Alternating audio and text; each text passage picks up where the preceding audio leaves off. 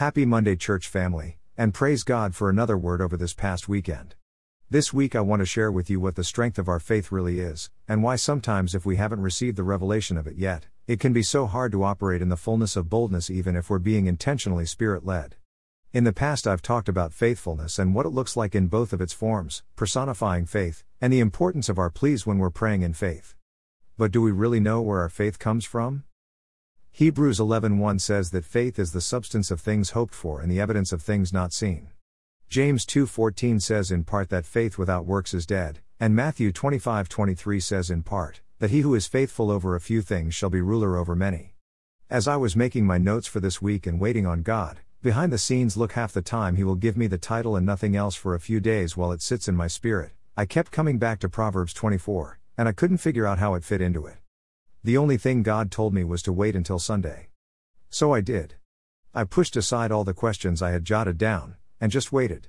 So yesterday rolls around and the Lord is good and Pastor Ramanette preaches on, you guessed it, expanding our faith. But even as I came home, overjoyed with so many of the blessings and open doors, I didn't really get it. I didn't understand what the strength of our faith really was. So I looked at my notes again. This is what I had written, Psalms 42? Held captive by hope? God lifting us beyond our troubles? Ministering through pain? Proverbs 24? God stopped me, and I heard him say, you're looking at the wrong things.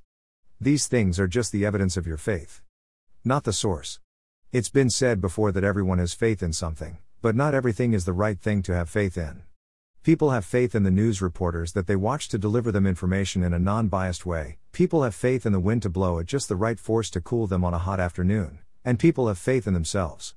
But what tells these people that their trust in these things is well placed? Is it personal experience or second-hand stories of times that had worked for other people? What, church, made them believe that their convictions could be trusted?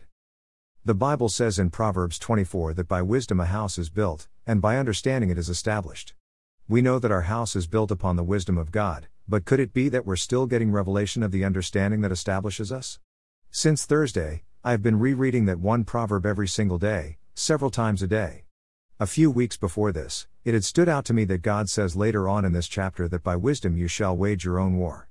How amazing would it be to be so close to the heartbeat of God that you just know the wars that He is calling you to fight, and you just know that He will back you up in it. Pastor Cox had asked us one time in a message that if we knew beyond the shadow of a doubt that God would back us up, what would we do for Him? And then he told us something that I have never forgotten, and forgive me if I paraphrase here, the reality is that He has already given this promise.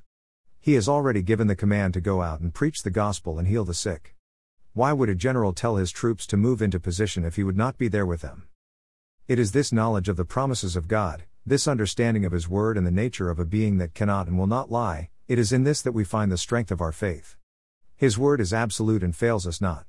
He is righteous and holy and never-ending, the same yesterday, today and forevermore, the I am that changes not. He is the rock upon which all else stands and the rock we stand upon when all else fails. He is holy and He is just, and in Him we have every assurance and every blessing that is of the kingdom. Let me ask you something. If it were not for the promise of God being with us in the fire, how would we ever have the faith to pray in our trials? Every single time we put our own pain aside for the benefit of others, we have the strength of the promises of God reminding us to seek ye first the kingdom of God and His righteousness, and all these things shall be added unto you. Every time we keep praying for our prodigals and refuse to be discouraged by the seeming lack of change, we have the strength of His word behind us, reminding us that His word does not return to Him void.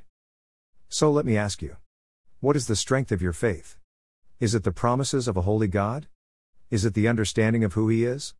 Is it the surety and the absolute infallibility of His word? Now let me ask you something else. What are you going to do with your faith now that you know where its strength lies? It says in His word that faith without works is dead. And I used to struggle against that. But now I know that if we truly have faith in God, we are going to be moving, and changing, and shaping His kingdom for the glory to come. And if we do nothing, do we really have faith in Him at all? A righteous man falls 7 times but gets back up again. How many times are we willing to fall in pursuit of His calling, and in the purpose He has given us all? How many times are we going to pray for that prodigal, knowing, beyond the shadow of a doubt, that nothing is set in stone and that there is yet a little time to reach them? This week I challenge you to have the faith of the centurion and let your lips prophesy such impossible things that God can't help but to follow you for a change. With His Spirit leading us, and His promises by our side, What will you do? What will I do? As we continue to move forward as one body and pursue a lifestyle of servanthood for the furtherance of His kingdom, we're going to see some pretty amazing changes. In us, in our communities, and in our world. Be blessed and have an amazing week. He is for us always.